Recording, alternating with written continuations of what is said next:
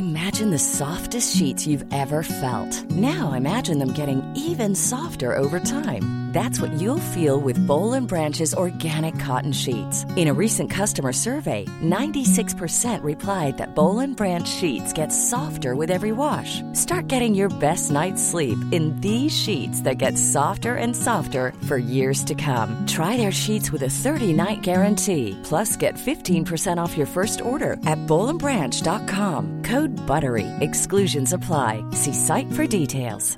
Hey, I'm Ryan Reynolds. Recently, I asked Mint Mobile's legal team if big wireless companies are allowed to raise prices due to inflation. They said yes. And then when I asked if raising prices technically violates those onerous two-year contracts, they said, "What the f*** are you talking about, you insane Hollywood ass?" So to recap, we're cutting the price of Mint Unlimited from $30 a month to just $15 a month. Give it a try at mintmobile.com/switch. $45 up front for 3 months plus taxes and fees. Promo rate for new customers for limited time. Unlimited more than 40 gigabytes per month. Slows full terms at mintmobile.com. Hi everyone, it's Maddie here. I'm just jumping in at the top of this episode to let you know that we are going to be talking about murders and historic infanticide. So if that's not for you, skip ahead to our other episodes. Listener beware. If you have pressed play on this episode of After Dark hoping to uncover the true history of the man they call the American Ripper, think again. What follows is a series of dark twists and turns, some carved into the landscape of his personal mythology by the very man himself. This is a history that disproves the old adage, truth will out, and demands you separate fact from fiction, even when that seems impossible.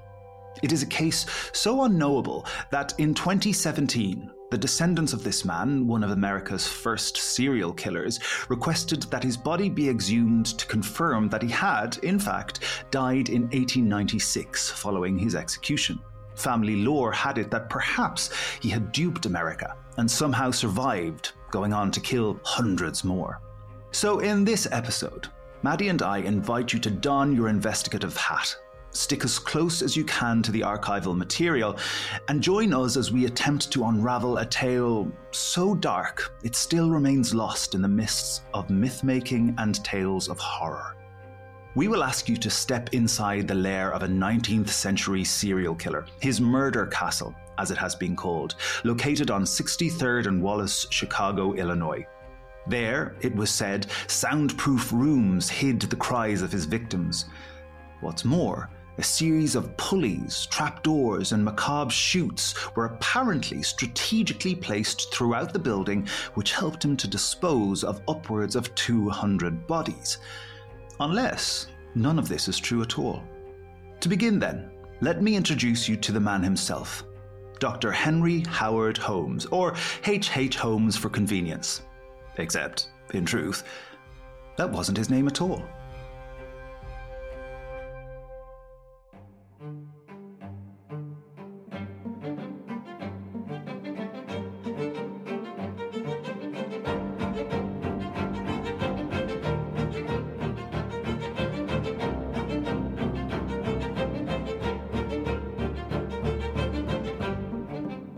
Hello and welcome to After Dark, Myths, Misdeeds and the Paranormal. I'm Dr. Maddie Pelling. And I'm Dr. Anthony Delaney. And this week, as you might have gathered, we're talking about the American Ripper, H.H. Holmes. I mean, I already have a million questions. This is such a complicated history. Before we get into who he was or who he wasn't, can you give us a little bit of context? We're in the US this time in the 1890s? Yeah, this history spans across the 1890s. The action of it spans across the 1890s. So just to give a little bit of context about what's happening in America at that time, we have Grover Cleveland, and he is serving as the 22nd and the 24th president of the United States, respectively, between 1885 and 1889, and then again between 1893 and 1897. So Cleveland is providing the presidential backdrop to a lot of what we're going to discover happened during Holmes's case and during his life. Another thing that's going to be instrumental in this particular history, in this particular story, and in some parts the myth making of H.H. Holmes, is that more than 25 million people visit Chicago in 1893 for the World Columbian Exhibition between May the 1st and October 3rd. So that's 1893. We'll discuss it a little bit further when we get into the episode, but it's just this huge, successful exhibition celebrating 400 years since the Columbus landing in America, which comes with its own problems, but we can discuss that when we get into the episode. And then in 1895, on the 20th of February, to be exact, the former enslaved civil rights activist Frederick Douglass dies. So we have a lot of change, a lot of flux happening, and that world exposition that really sits in the American historical lore as it goes forward. So that's the backdrop to what's happening while these cases are unfolding. There's a lot there as well about who or what America is. In those things that you've picked up from that period, thinking about civil rights, thinking about the mythology and the history of America as a nation, going all the way back to Columbus. So that's the context. But we've got a man, one individual at the centre of this story. He becomes known as the American Ripper, but you've introduced him here as H.H. Holmes. So who is he? Before I get into that, you've just sparked something which I hadn't fully appreciated, actually, in that this is America trying to find itself slightly. And of course, we're not that far from the American Civil Wars. And H.H. Holmes isn't really this man's name. His real name is Herman Webster Mudgett, which is a very glamorous name. Sorry to anybody who's called Mudgett out there. And he was born on the 16th of May, 1861. So it's just registered with me. He was born at the outset of the Civil War. So he is coming into the world and into the new world, as it was termed problematically, at a time when they are fighting for their identity. What is America? What can America be? What should America be? And so this is the world in which Herman Webster Mudgett is born in 1861. His family came from a comfortable farming background, but certainly not rich. They would have been hand to mouth. It wasn't an affluent background necessarily. I'd be interested to know what you think about the next 2 points. It is said in his lore that his father was a violent man. Now, as we will see when we go through this case bit by bit, there is often so much contradiction in some of these pieces of information. Some say his father was violent, some say he wasn't, and that was something that Mudgett himself invented later. So we have this potential that his father was a violent man, potentially coming from alcoholism, and there is reports that he was severely bullied as a child. Now, before I kind of go on to talk a little bit more about that, just in terms of the context of some of the people that we talk about in terms of misdeeds, Maddie, just wondering if there's any red flags coming up for you there going, the father was a violent man and he was severely bullied, in terms of that personality cult that comes up around some of these serial killers we talk about. Yeah, I think that's really interesting. And there's always an interest in the 19th century in particular in the psychology of killers. We've got things like phrenology looking at the shape of people's heads to confirm how much of a criminal and what kind of a criminal they were destined to be. And there's a sense that how you're formulated physically, how you're formulated in terms of your childhood early on does have an effect. And it's a real fascination. I think there's a danger in this era of true crime in the 19th century. And it's something that we still see perpetuated today when people talk about killers from this period, from the early 20th century in particular. There's a tendency and a bit of a danger, I think, to almost make excuses for them. Exactly. And often when you get killers of women, and we're going to talk about H.H. Holmes and his crimes, or Mudgett as he's now known to us, in more detail. But generally, when you have men who kill women, there's a sense of almost apology where the narrative is these men are polite. They were respectable in society. And it almost comes across as an excuse for what they do or a caveat to their crimes. And I think we just have to hold that in our minds, that kind of narrative. And from what you're saying already, this case is full of that kind of mythology, that kind of storytelling, and that he is already the center of the story rather than his victims. Yeah, that's kind of why I brought it up, because to me, that's what it felt like when I was reading some of these sources, that he is inventing some of this for himself. Also, our desire to understand why these people kill. And it was our conversation with Professor David Wilson was in the back of my mind going, don't look for that reason, look at the ways to stop it, because we can never understand those reasons. And those pieces of information, having been bullied and his father was violent, that is going towards trying to explain, I think. And as you say, excuse then potentially can be used to do that too. And actually, I'm not sure how useful that is, particularly if Mudgett is providing these details himself. We're talking about the bullying as potentially something that's added into the narrative later on, or that is used as an excuse by Mudgett or by the people around him. But I can see in my notes here in front of me that you've got an incident written down of bullying that involves a skeleton. So whether it's true or not, I need to know about this, please. Yeah, it's something that Mudgett leaves us himself, where he says he was taken to a lab by his bullies, kind of coaxed him to a lab where there was a skeleton, and an articulated skeleton for anatomy purposes. And it was just a local doctor's lab that he had in his surgery. And they took him to frighten him and placed him in front of the skeleton. And there was an element of putting the skeleton's hands, his bones or her bones, on his face, and that this was supposed to have really frightened him. And while he did get quite scared, he overcame that fear and then started to have this intrigue of death. I caveat that in terms of him filling in parts of his narrative, that's coming from him. So I do think it's an interesting thing, but I think he might be inventing it as part of his lore, you know? Mm-hmm, definitely. So we know something of his childhood, even if it's a little bit, we're taking it with a pinch of salt. What do we know about his adult life? In the beginning, not that much, because he gets married quite young. He gets married at about 17 to Clara Lovering, and this is in about 1878. And they married in secret, some reports say. Other reports say it wasn't secret. But the reports that say it was secret say that they married in secret, and then she went back to live with her family. He went back to live with his, and it wasn't until a few months later, almost a year later, where they actually said, oh, by the way, we got married. By the sounds of it, he had a lot of admirers in those early years. People were attracted to him, and I've given you a picture here where there's a very smart looking gentleman, but if you can do our usual gig, Maddie, and describe Mr. Herman Webster Mudgett for the listeners so they have an idea of what they're, and we'll put some of these pictures on socials too, but just so they have an idea in their head of the man we're talking about. I mean, it's difficult to look at him. He's a young man in this picture, but it's difficult to look at him knowing something of the crimes that he went on to do. And I think that's kind of colouring my perception of him. I will say he is quite handsome, and you can see that he would have had admirers. He's in a suit and a bowler hat, looking very Charlie Chaplin-esque. He's got a tie on and a very crisp white shirt. And the most notable thing, because I currently live with my husband who has been growing one of these. No, he hasn't. And we've had endless conversations about the appropriate length and how to trim it.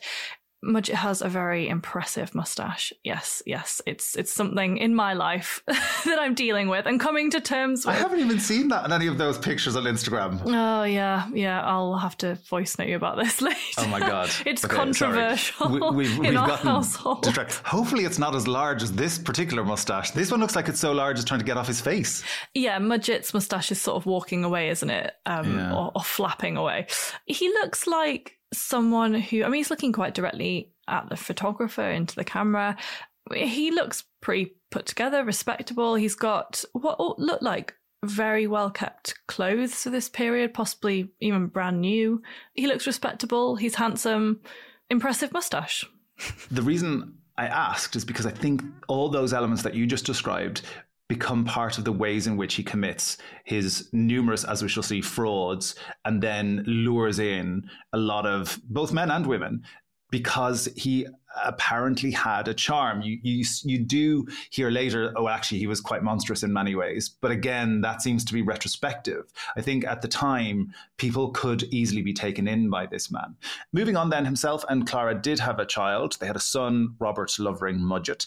So what happens then is Mudgett decides that he is going to leave his wife and son, and they move back in with her family. And he's going to go and join the University of Michigan's Department of Medicine and Surgery because he wants to become a doctor. Now, at this point, spoiler, is not him abandoning his family. This would have been not that unusual. He's going to make a future for himself, and it's going to be a respectable future, and it's a step up for him in society. This is partially the American dream, I suppose, where he's going from a farming background to something that will raise his status in society. So this would have been totally acceptable to Clara and her family, and potentially a huge opportunity for him. Yeah, I wonder if Clara would have seen it like that. Just putting that out there. I think she may have felt pretty pissed off, as someone who married him age 17, presumably what was quite a romantic situation. They were obviously very committed to each other and if a little bit impetuous. But yeah, I see what you're saying, that this would be his opportunity to advance his place in the world and therefore hers as well, and their son. But yeah, I wonder, I would love to hear her perspective on that. You won't, I'm afraid, because her voice particularly and Robert's voice is very missing from this narrative. And I think they're key voices in it, but we don't really come back to them. You'll hear a little bit more about them, but there's very little at the time about them. I think later, obviously, Robert lives into the 1950s, I think it is. So there was some attention placed on him later. But in terms of what's happening at the time, she gets forgotten, and it'll become clear why she becomes forgotten as the story goes on. So we have a man here who, he's quite good looking. He obviously has some kind of charisma. Apart from a slightly scandalous early young marriage, he is respectable, apparently. So what happens? Well, it's at this point that when people look back on his life, as so often happens when somebody's misdeeds come to light, it's at this point that people start to say, this was when he changed from a man to a monster. While attending medical school, Mudgett lodged in a boarding house which was run by the ever-vigilant Mrs. Brew. She was, by all accounts, an exacting lady of a certain age who had high expectations of herself and her lodgers. She also knew that by housing the future eminent doctors of the United States under her roof, she brought a level of sophistication and respectability to her house. Over the course of one particular week in 1883, however, as Mrs. Brew busied herself in and around her lodgers' rooms, she noticed the faintest hint of an unpleasant smell. She stopped in her tracks and sniffed at the air. Nothing. She could neither place the smell or its origins now, but she had smelled something. She was certain of that. Day after day, the smell grew stronger, and now there was no denying what it was. Rot. Decay. And if Mrs. Brew didn't know better, it was death. So strong had the smell now become that she followed her nose up the stairs, round the corridors, and finally to one particular closed door. The smell, you will by now have guessed, came from Mr. Mudgett's room. She rested her broom against the jamb of the door then, and rummaged in the front pocket of her apron, removing her master key. She slipped the key in the lock, took the broom in hand so she had an excuse of sweeping should she be discovered, and made her way inside. The foul stench threatened to wrap her in its noxious power, but covering her mouth and nose, she went on. The smell, it seemed, came from under Mr. Mudgett's bed. So gingerly she looked below its iron frame. To her horror, she immediately deduced that the stench was emanating from a concealed, dark object. She took her broom and gently swept the object from under her lodger's bed. Then, as she focused on the object in front of her, she felt fear course through her from the very tips of her toes. Before her, on the floor, was the mutilated body of a deceased infant. Now, Mudgett's explanation was that he and his dissection partner had taken to furnishing the anatomy school with cadavers in order to earn an additional income. At times, he explained, he would take some of these specimens home for private study and further investigation. Mrs. Brew, disturbed but satisfied, insisted that no further bodies should be brought to, worked on, or stored in her house. She did not care how necessary and worthwhile the work was. Mudgett agreed, and that, for now, was that.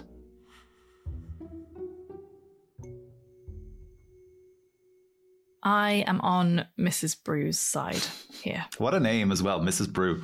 I know, yeah, put the kettle on. Obviously horrifying. What's striking me straight away is we've seen this before with Burke and Hare, where there's very close proximity between the anatomy industry, because it is an industry of acquiring cadavers, and there is money exchanged or favours exchanged in that process of getting a human body onto the anatomist's lab. The proximity of that to actual murder is interesting. So we're seeing that again in a slightly different context, but we are seeing it again.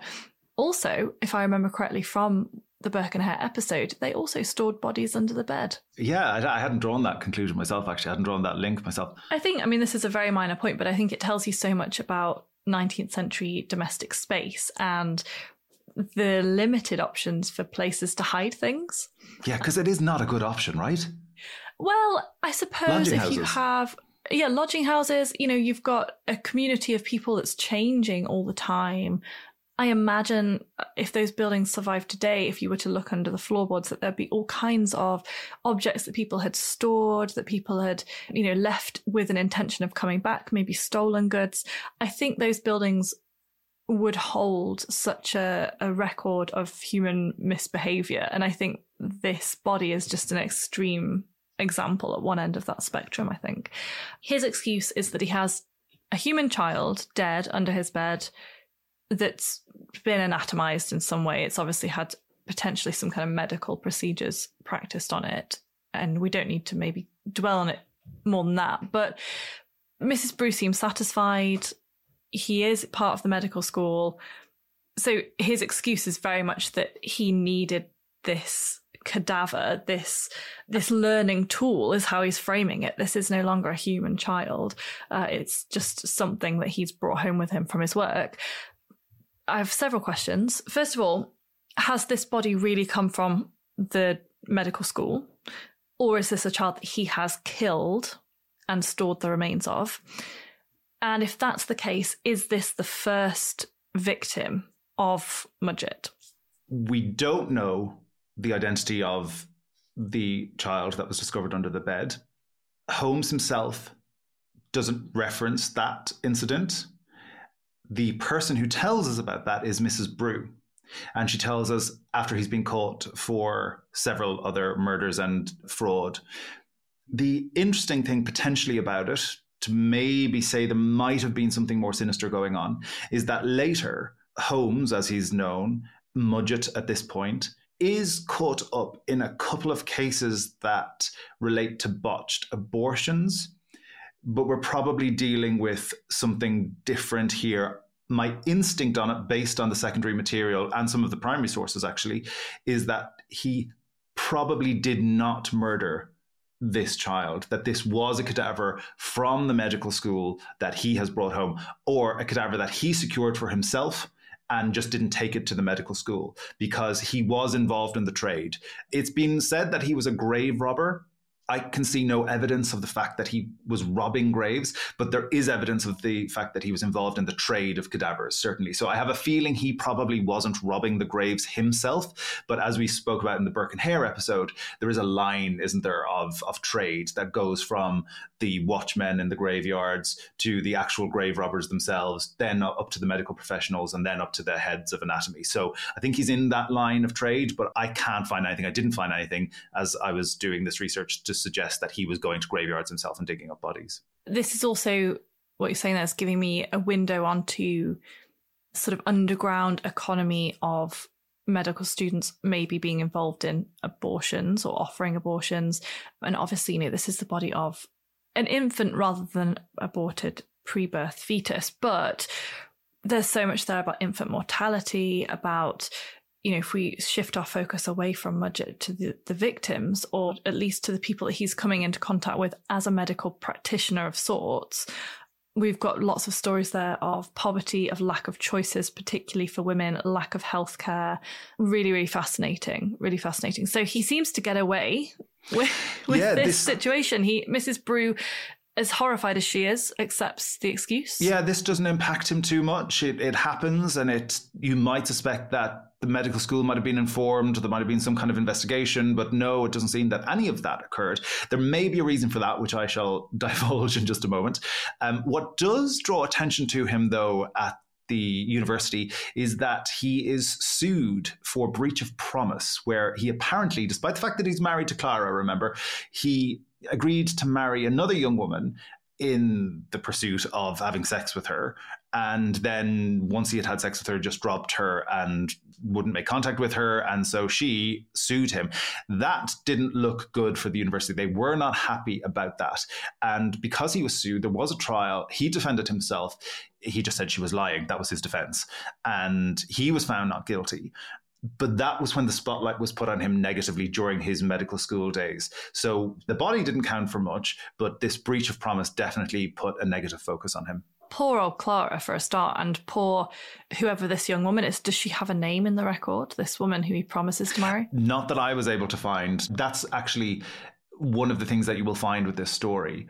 There are young women dotted all throughout it that obviously had names, but some of them remain missing. Yeah, and we're talking here about the 1890s, but something that certainly resonates with our own age, that she's not believed when it goes to trial. It's his word against her, and he wins out. It also says something about the formality of engagement and promises of marriage in this period, that you could be sued for breach of promise. We've just spoken about the lack of opportunities and the lack of choices that women had when it came to their own bodies.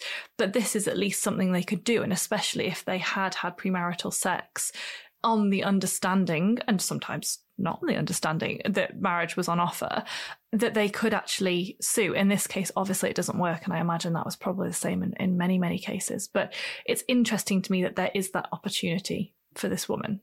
It goes wrong, but...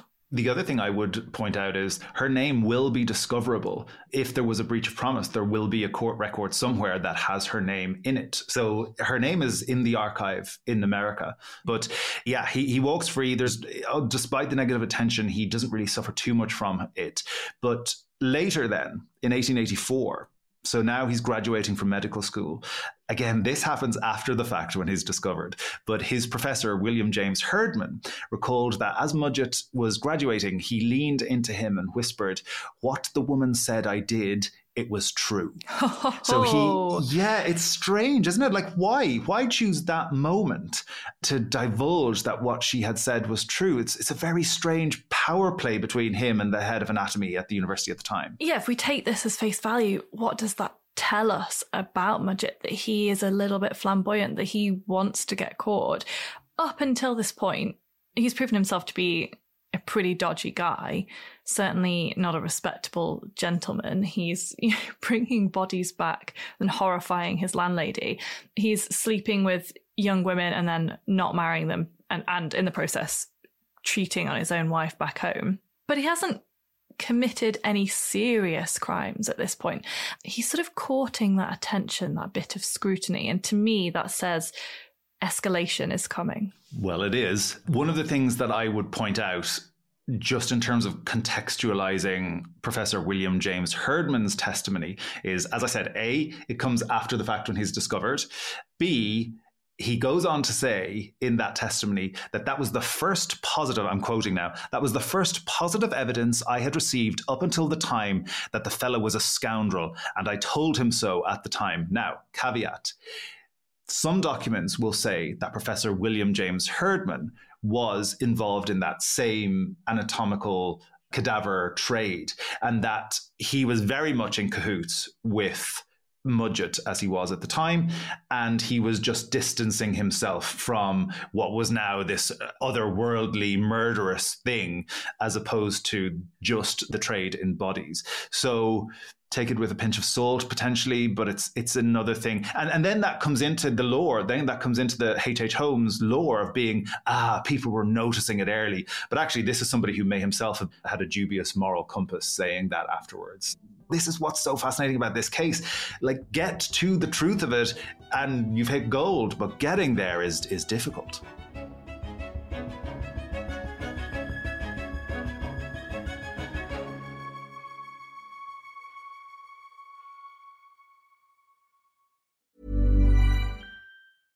Imagine the softest sheets you've ever felt. Now imagine them getting even softer over time. That's what you'll feel with Boll & Branch's organic cotton sheets. In a recent customer survey, 96% replied that Boll & Branch sheets get softer with every wash. Start getting your best night's sleep in these sheets that get softer and softer for years to come. Try their sheets with a 30-night guarantee. Plus, get 15% off your first order at bollandbranch.com. Code BUTTERY. Exclusions apply. See site for details. Hey, I'm Ryan Reynolds. Recently, I asked Mint Mobile's legal team if big wireless companies are allowed to raise prices due to inflation. They said yes. And then when I asked if raising prices technically violates those onerous 2-year contracts, they said, "What the f*** are you talking about, you insane Hollywood ass?"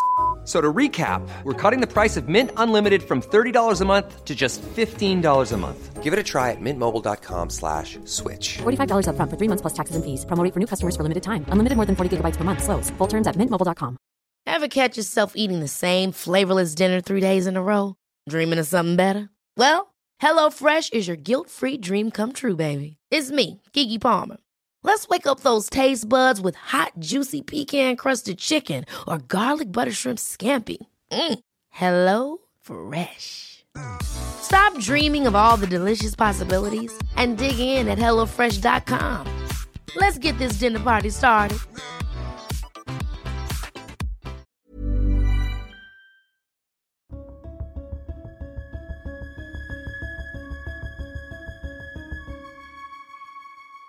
Right, Mudgett is about to leave medical school at this point in the story, so perhaps a recap would be in order just before we go on, because if you thought it was confusing so far, buckle up, guys. So we have Mudgett, who is from a farming background, marries Clara, they have a child, he abandons them both to her parents, he goes to medical school in Michigan, he is not the best student, but he graduates. In the time he's in medical school, his landlady, Mrs. Brew, has found this dark object, which turns out to be the cadaver of an infant under his bed. She tells him off for that. He also gets in trouble at the university because of a breach of promise to a young lady who he said he would marry, despite being already married to Clara. And he graduates and then confesses to the head of anatomy that actually she was telling the truth. So that is where we are right now. Things are about to get even stranger. Tell me more. So when he leaves medical school, the archive goes patchy. He is traveling around certain parts of America. He is changing his name. Why, I hear you ask, why is he changing his name? It's because he's operating various dodgy enterprises. He doesn't set up as a doctor straight away. He is doing some medical trade, we can see as he's going along. He's teaching as well at times, but he's also becoming involved in certain businesses. Often those businesses are loosely connected to his medical background. You will find him in Illinois, in Indiana, in Ontario, in Pennsylvania. So he is difficult to track down at this time, not only because he's moving, but also because he's changing his name. Some of the names that he employs, this was again later discovered, were Alexander Bond, Judson, I'm presuming that was a surname, Robert E. Phelps. I'm always fascinated by the insertion of the initial in the middle of these names. It's very, the Gilded Age. There's an initial in the middle of the thing. So Robert E. Phelps, and then notoriously he lands on the name we know him by, H.H. Holmes. Do we know where he gets that name from? Well, interestingly, there is debate about this amongst H.H. Holmes aficionados.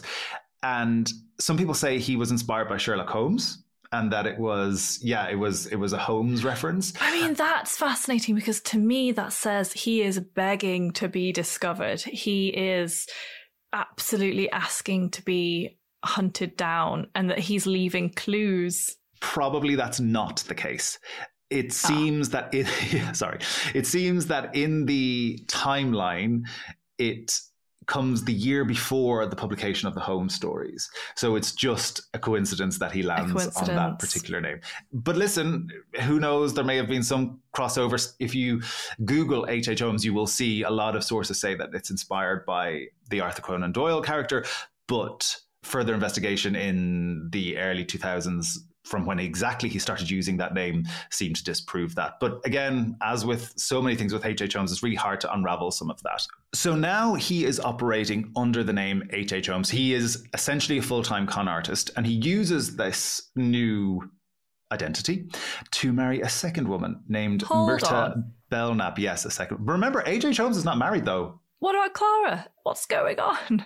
By the time he's with Myrta, that back and forth has stopped. So distance increases over time with Clara, and he's coming back less and less and less regularly. She does not know he's married a second time. She does not know about H.H. Holmes. So she's not in on this. She is now essentially abandoned. Clara and the son are essentially abandoned. We're right at the end of the 19th century here, and you would imagine it would be harder to be a bigamist in this period because of increased efficiency in record keeping. There's more thoroughness.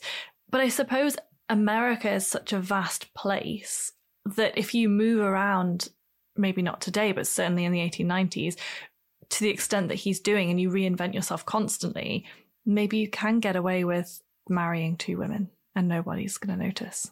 Again, spoiler alert, there's going to be more than two, so it only gets worse. But I do think your point stands. I think it's a good point. I think it's because of America's vastness. Within that vastness becomes possibility, and that possibility feeds into the idea of the American dream, of course, which is this positive, affirmational thing that leads to success, but it also feeds into the ability to hide, deceive, purposefully lose yourself so that you can commit bigamy, essentially.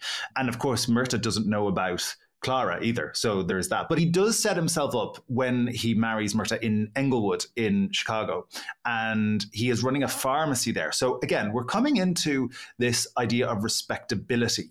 He bought the pharmacy, or he bought the business of the pharmacy from another couple who were heading towards retirement, and he took over their premises, and he was running it. His story takes some roots here now, and this is the time at which he purchases a plot across the road from the pharmacy, which we've just been talking about, and this is where he would build what became known as his murder castle. Murder castle. Yes. And this was on West 63rd Street in Chicago, Illinois. Now, it became known as a murder castle, but it's not a castle. It is actually, in many ways, a very ordinary building. Originally, it was 2 stories high. It had storefronts. It was a drugstore on the ground floor and had apartments above. And in the grand tradition of After Dark, Maddie, there's another picture for you to describe. This one is interesting because this is even labelled as Holmes's Castle. But tell us what this building looks like. Okay, so it's a photograph of a pretty standard, I'm guessing, Chicago street. The building at this point is a sort of block of several buildings together. I don't know if they're not through into one space, but it's 3 stories at this point. And there's shop fronts at the bottom with these lovely stripy sort of traditional awnings that come out onto the pavement, and sort of big glass shop fronts. And then above there's these sort of bay windows, I guess, that extend out to the street across all the floors, and they kind of form these almost sort of columns around the building. There's, in this photograph, electricity outside. There's electric lines. It all looks quite modern, quite up together. It's not what you'd expect from a building dubbed a murder castle. It looks ordinary, it looks modern, it looks urban. It looks like it's not out of place in a cityscape. There's people in this photograph walking around, shopping, going about their daily business. It all looks quite mundane. It ain't a castle, right? It's just a building and a shop. Like, it's, again, is hinting all the way along with this, how this story has become so embellished. He's made into a monster. Yeah. The monster hiding in the castle, right? You talk about the lore of this, the folklore of this. It's almost a fairy tale. He's the monster from a fairy tale. Absolutely. And the folklore of that building goes on to say that actually what H.H. Holmes built in there was a murder pit, basically, where he could entice people in. He had soundproof rooms to stop people screaming so that they couldn't be heard out in the street. He had chutes that would take bodies from where he killed them to the basement so that they could be disposed of without having to travel through the building. He had cages. He had walls that would open onto just brick so that anybody who's in that house can't escape. And then once they've been killed, they can be disposed of pretty secretly. But none of this is true. What? This happens at the time in 1895, 1896. This idea that his home was, as you said, this almost fairy tale horror location. It's not true. It's not true. It simply was what it looks like. Now, people were killed there, and we'll come to that. And I think it's something got to do with the confusion around his story. The house becomes a metaphor for how confusing. It's full of dead ends. It's full of, well, that doesn't make sense, but this doesn't make sense. Wait, where's that person? Where's that person gone? And I think the house starts to encapsulate that. It becomes a house of horrors in people's minds. It makes sense, because if you were the builder working on the construction of a building that had soundproof rooms and chutes to throw bodies down and dead ends and things, you'd probably ask some questions and it would probably get flagged up before it got finished. Try getting planning permission for that. Yeah, exactly. But he does kill people in this building. So who is he killing? And what are his motives? That's what I'm struggling with so much. I can see that he's charismatic. I can see that he likes to reinvent himself, that people are apparently drawn to him, even if there's a feeling of unease. You know, he's marrying, you say, multiple women. We've had 2 so far, but you insinuated that there were more. He's appealing to people. Why and how is he going about murdering people now? So let's come to motive first. We haven't spoken about a murder yet, and we'll speak about multiple murders, but let's talk about what might be motivating him. And I think the key to that is in money. So when we talk about H.H. Holmes, before we even talk about the murders, we have to talk about money.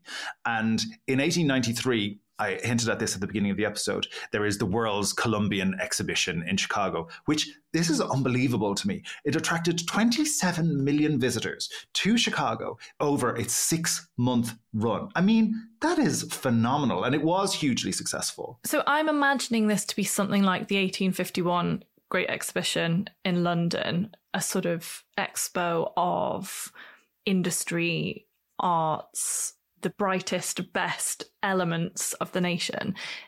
This obviously has a explicitly historical bent as well, you know, leaning into the idea of Columbus as the sort of founder of America. And obviously that comes with huge caveats and imperialist implications.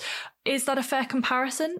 If we were visiting the expo, what would we see? Very much that. Celebration of industry, celebration of art, celebration of the new world, as you said, in terms of its imperialist undertones and overtones. It was very blatant, actually.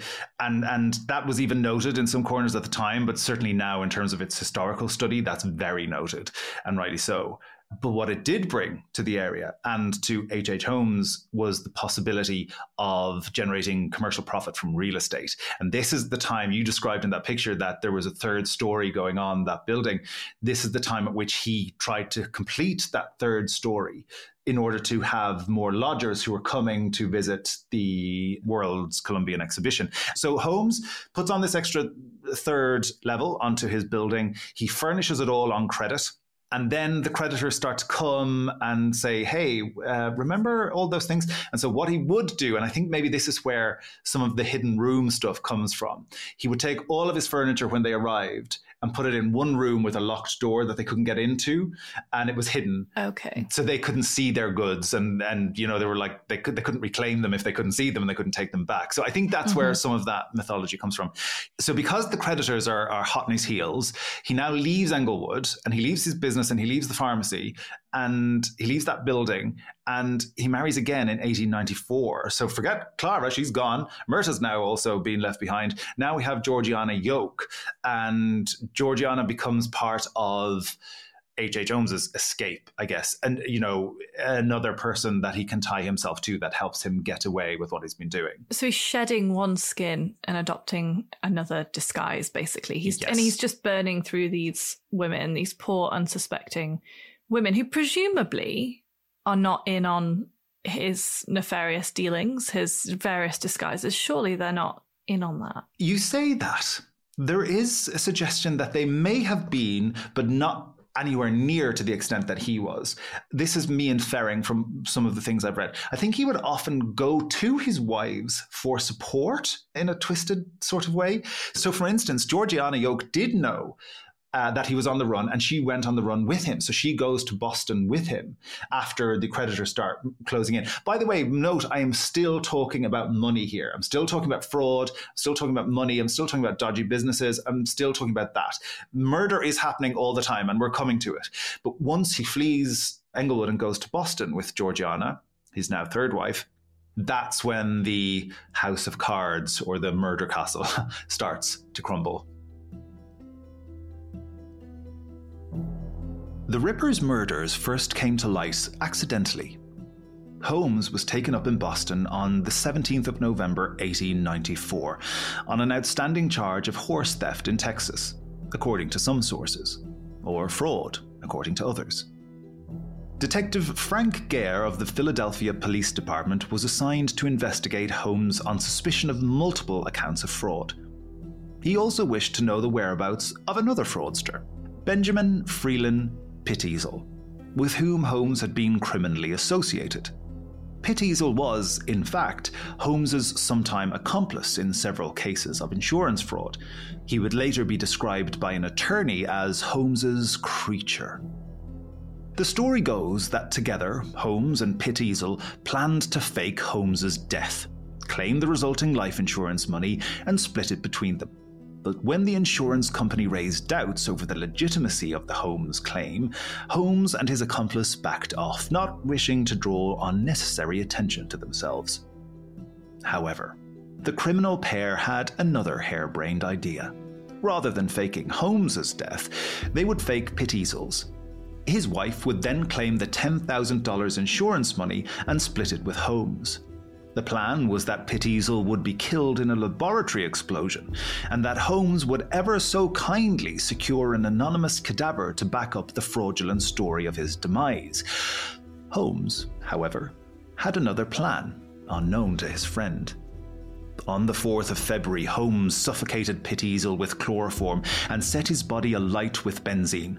Why involve an unnecessary cadaver, he must have thought, when Pitteasel's body would have served just as well. That wasn't the end of Holmes's dastardly scheme, however. He persuaded Carrie Alice, Pitteasel's wife, that her husband was still alive and that he was in London. He promised he would take her and the children to him, but she would have to turn over custody of 3 of her 5 children to him in order to go undetected as they travelled.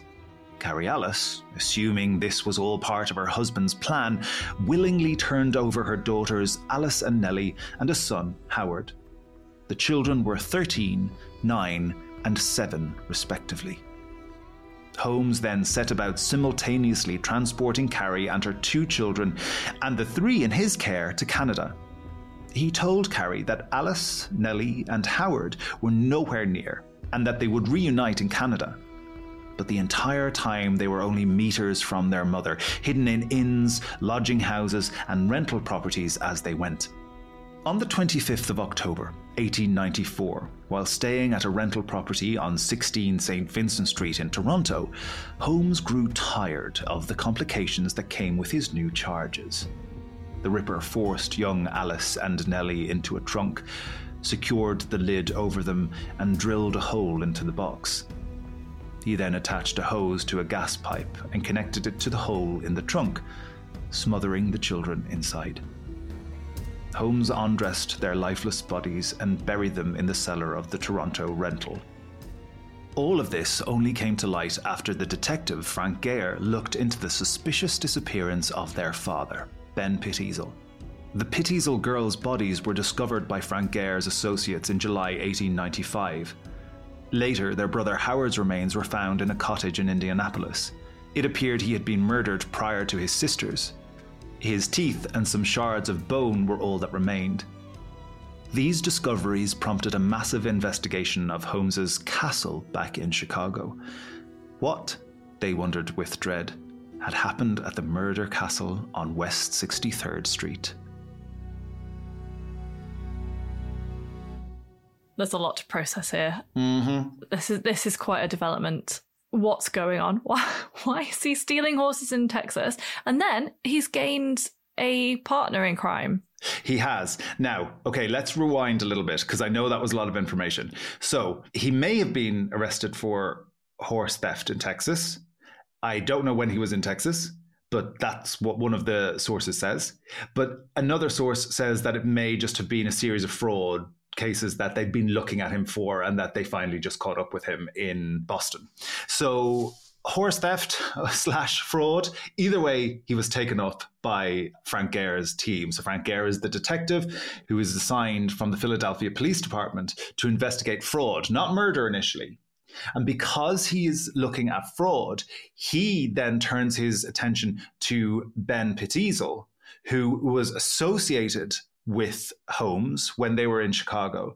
And he was saying, well, where is this guy? I've heard lots about him, but where is he? Because there was an insurance claim in his name. So where is he? And he was named on certain other business ventures that H.H. Holmes had. So he tried to track down Ben Pitteasel, and in so doing realized, okay, he died. Then the question was, okay, how did he die? And that's where things started to unravel. So it was Ben Pitteasel is the key to this all unraveling and the discovery of murders. Now, Ben Pitteasel, it is worth saying, is not the first victim by no stretch, but he's the first one to be discovered in this investigation. So like many of history's serial killers, Holmes Mudgett is kind of caught by accident, really. It's just by chance that someone's investigating a different aspect of his crimes, and actually just someone associated, to their knowledge, loosely with Holmes. One thing I find fascinating about the Holmes and Pitteasel relationship is when they agree that they're going to fake Pitteasel's death, Pitteasel doesn't see it coming. Holmes says, I'm just going to get someone else's body, I'll pop it in the lab, we're going to explode. People will think it's you, that's fine. No alarm bells ringing. No survival instinct, Pitteasel. No. And what's interesting is that probably suggests that it's not that unusual a claim from Holmes. Now, he had committed insurance fraud previously where cadavers were used. So actually, this was a mode that he used to get fraudulent claims of life insurance money. So actually, I suppose if you were Pitteasel, you go, well, okay, he's done this before. Throughout his career, shall we say, Holmes or Mudgett often ties himself to these people. Like in his medical school days, his laboratory partner was supposed to be dealing in cadavers with. Now we have Pitteasel, and in a way it's messy, right? I think we would be unwise to think we're dealing with a particularly smart man here, despite the fact that he gets away with it for quite a long time. And by that, I mean fraud and murder. But he just seems like he's not really very focused, that it's slapdash, it's what do I need now, what can I do for the next quick thing, and he's not thinking in terms of protecting his own discoverability. I agree up to a point. I don't think he's unintelligent. I think he's manipulative. He can read people, he can charm people, he can get them on side. And if you think back to Mrs. Brew, when he's a student, he's good at making up an excuse on the spot. He got out of having a dead child under his bed pretty well and pretty convincingly. But I agree, I think he's getting slapdash. I think he's moved around so much, he's reinvented himself so much. And there's a chain of people being left in his wake. Exactly that. He's leaving a trace, right? Like big time. That kind of chaos where things start to escalate and then maybe panic sets in, or there's a sense of trying to control a situation that is really expanding and the knock-on effects are being felt. And now there's some police coming in from the side, investigating an element that they've got a whiff of. And they're all coming in and he's trying to minimize the damage and calm it all down. And he thinks, okay, I'll get rid of all the Pitteasels. That's the way to do it. And this is fascinating to me. He doesn't seem to have any qualms about murdering children. Not that it's all right to go around murdering adults, but I would imagine psychologically that's quite a leap to murder children. And he's just wiping that family out. And what tells me that it's kind of chaos at this point is the fact that he sets out on this journey with Mrs. Pitteasel and her children. If he was thinking more clearly, maybe he could have killed them all in the same spot with Mr. Pitteasel. You know, he's killing them in different locations, supposedly on the way to a transatlantic voyage to London. Which I think was never going to happen. And you can read two things into that, right? Either he was really intelligent, because if there's a collection of bodies, then that's possibly more suspicious than if there's one and an accident had happened, because then it looks like, oh, somebody tried to wipe out this entire family. Who's getting the insurance money? He is spreading them out over a huge journey, actually. So maybe that is his way of hiding the evidence that people aren't picking up on it, if he's leaving different bodies in different locations. Or he just hasn't thought that far ahead. And actually he's like, I don't really know what I'm going to do with Clara and the kids.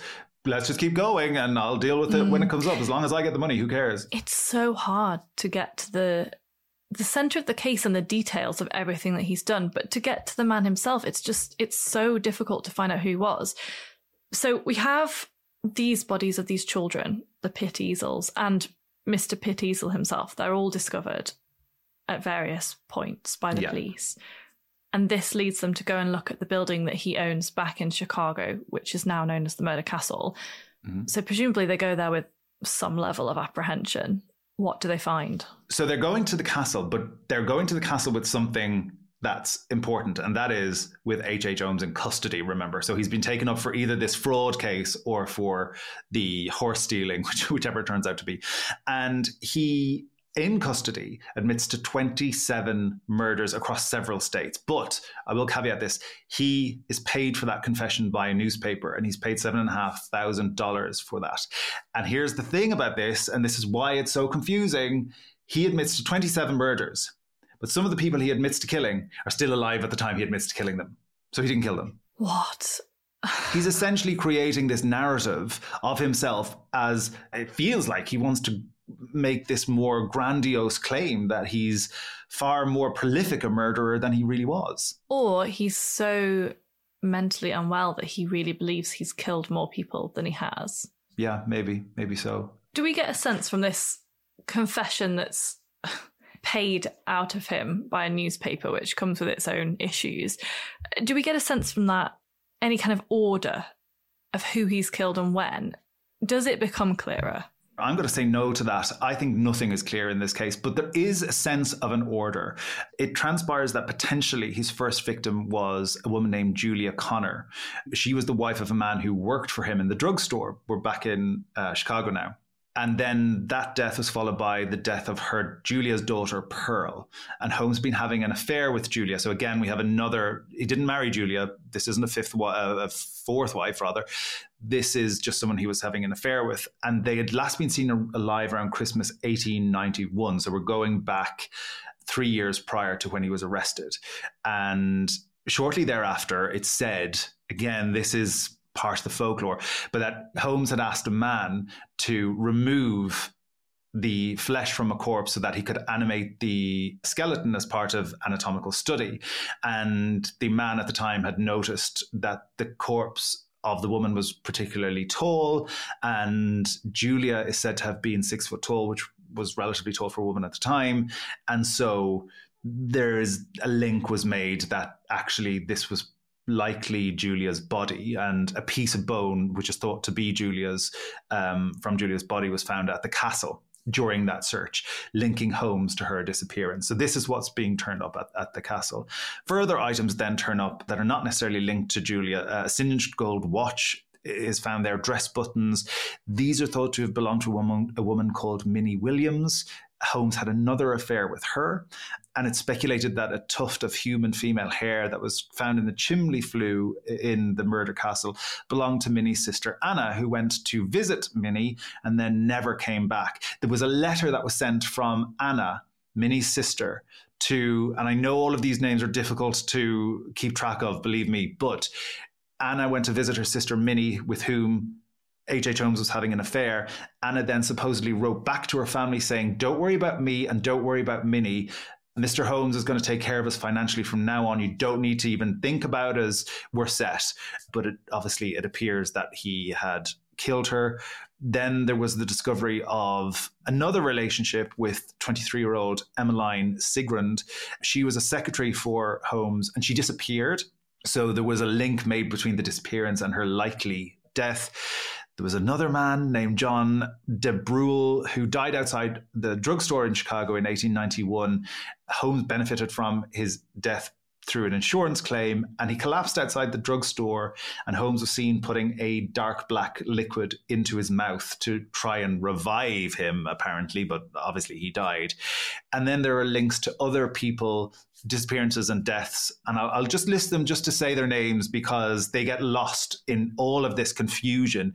There was a Dr. Rustler, a Kitty Kelly, John Davies, Harry Walker, George Thomas, Milford Cole, and Lucy Burbank. So these are the people that are suspected of, either we know or are suspected of very likely having been killed by H.H. Holmes. But oh my goodness, how much of a mess is that narrative in terms of trying to unpick what's true and what's myth? It's also really difficult to get a sense of his motive and why he's killing people. He's obviously motivated by money on the one hand, and a lot of the men that he's killing, unlike the women, he doesn't seem to be having sexual relationships with the men. I guess we can't rule that out, but that doesn't seem to be an issue. It seems to be that he's doing it for the insurance. He's killing them and claiming the money. But then with the women, it's a completely different situation, that it is sexual. He's having sexual relationships with them.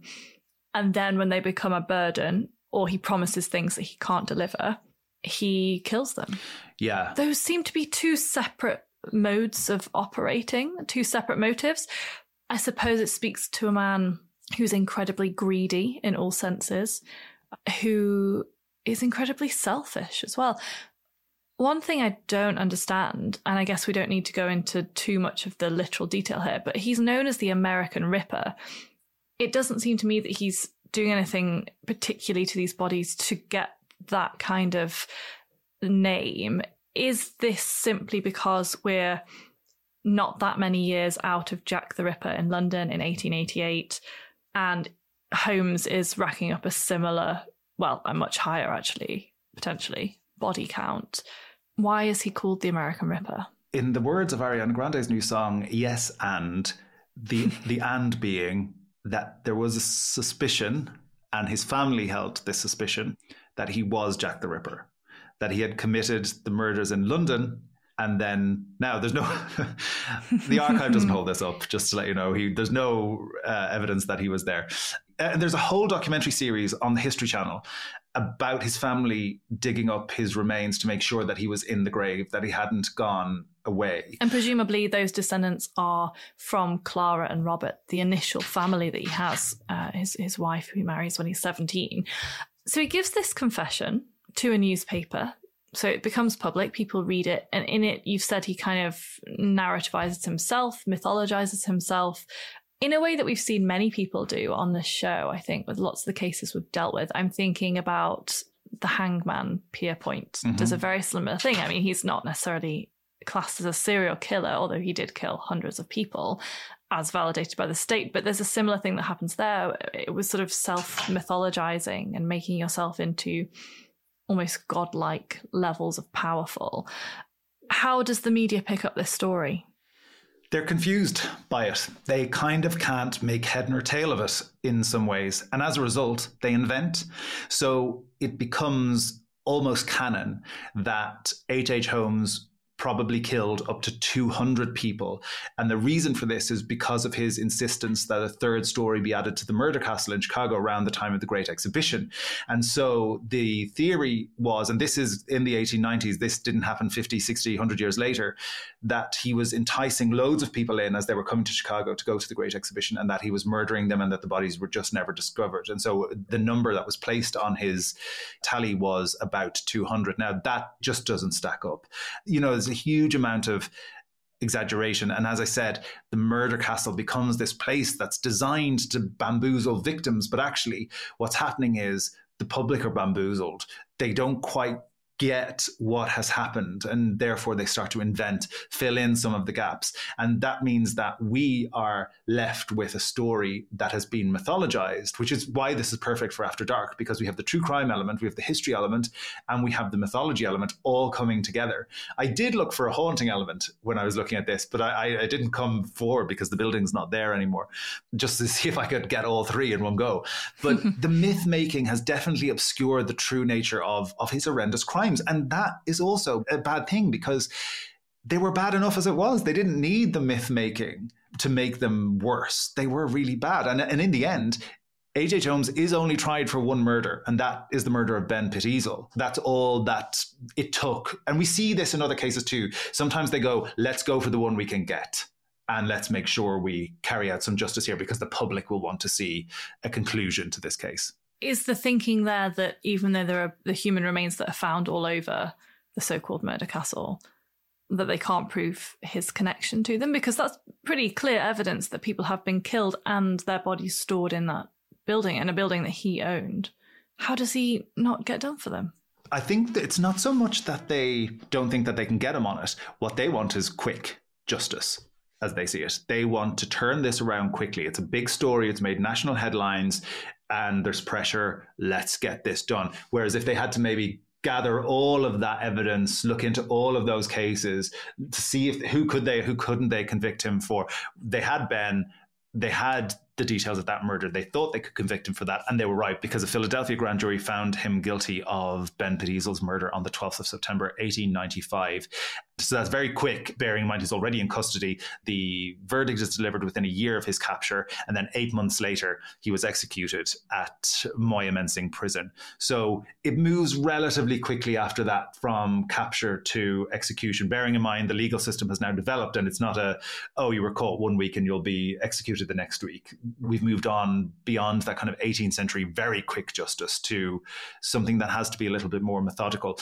But he's still relatively quickly disposed of because of the profile of his crimes. What does this case tell us about America in the 1890s? Because it's a difficult case to get to grips with.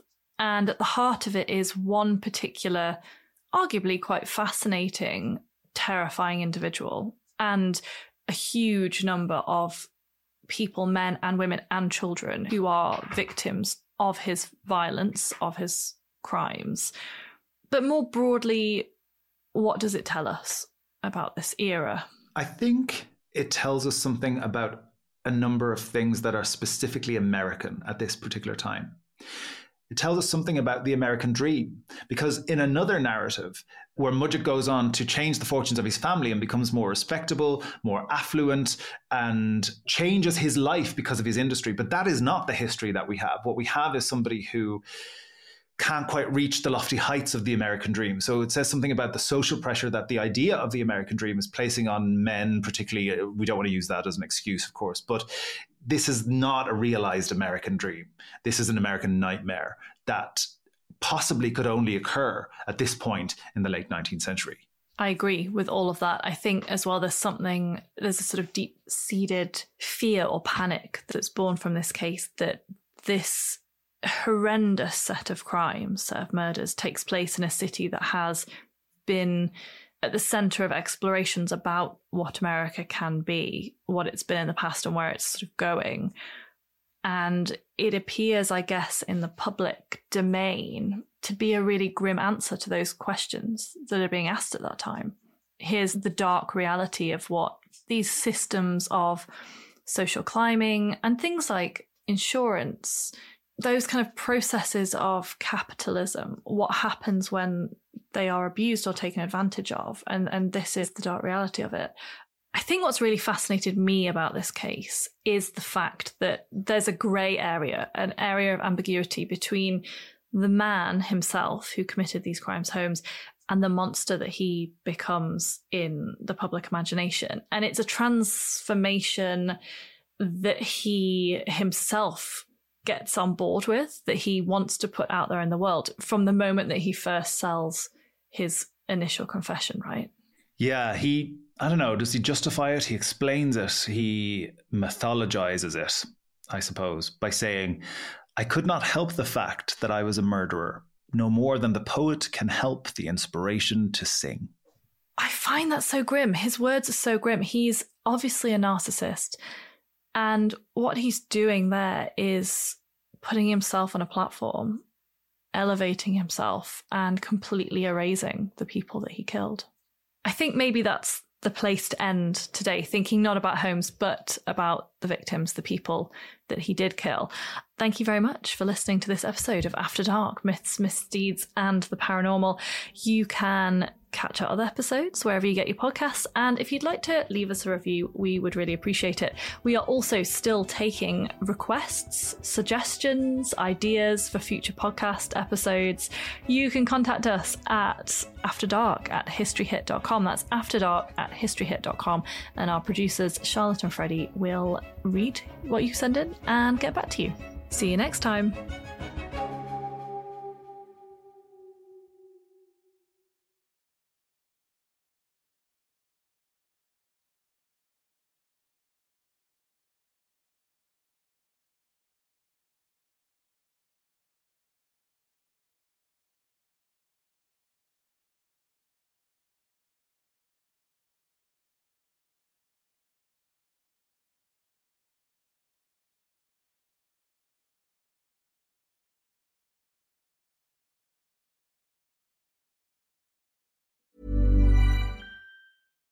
Why don't more infant formula companies use organic, grass-fed whole milk instead of skim? Why don't more infant formula companies use the latest breast milk science? Why don't more infant formula companies run their own clinical trials? Why don't more infant formula companies use more of the proteins found in breast milk? Why don't more infant formula companies have their own factories instead of outsourcing their manufacturing? We wondered the same thing. So we made ByHeart, a better formula for formula. Learn more at byheart.com. Ever catch yourself eating the same flavorless dinner 3 days in a row? Dreaming of something better? Well, HelloFresh is your guilt-free dream come true, baby. It's me, Keke Palmer. Let's wake up those taste buds with hot, juicy pecan-crusted chicken or garlic butter shrimp scampi. Hello Fresh. Stop dreaming of all the delicious possibilities and dig in at HelloFresh.com. Let's get this dinner party started.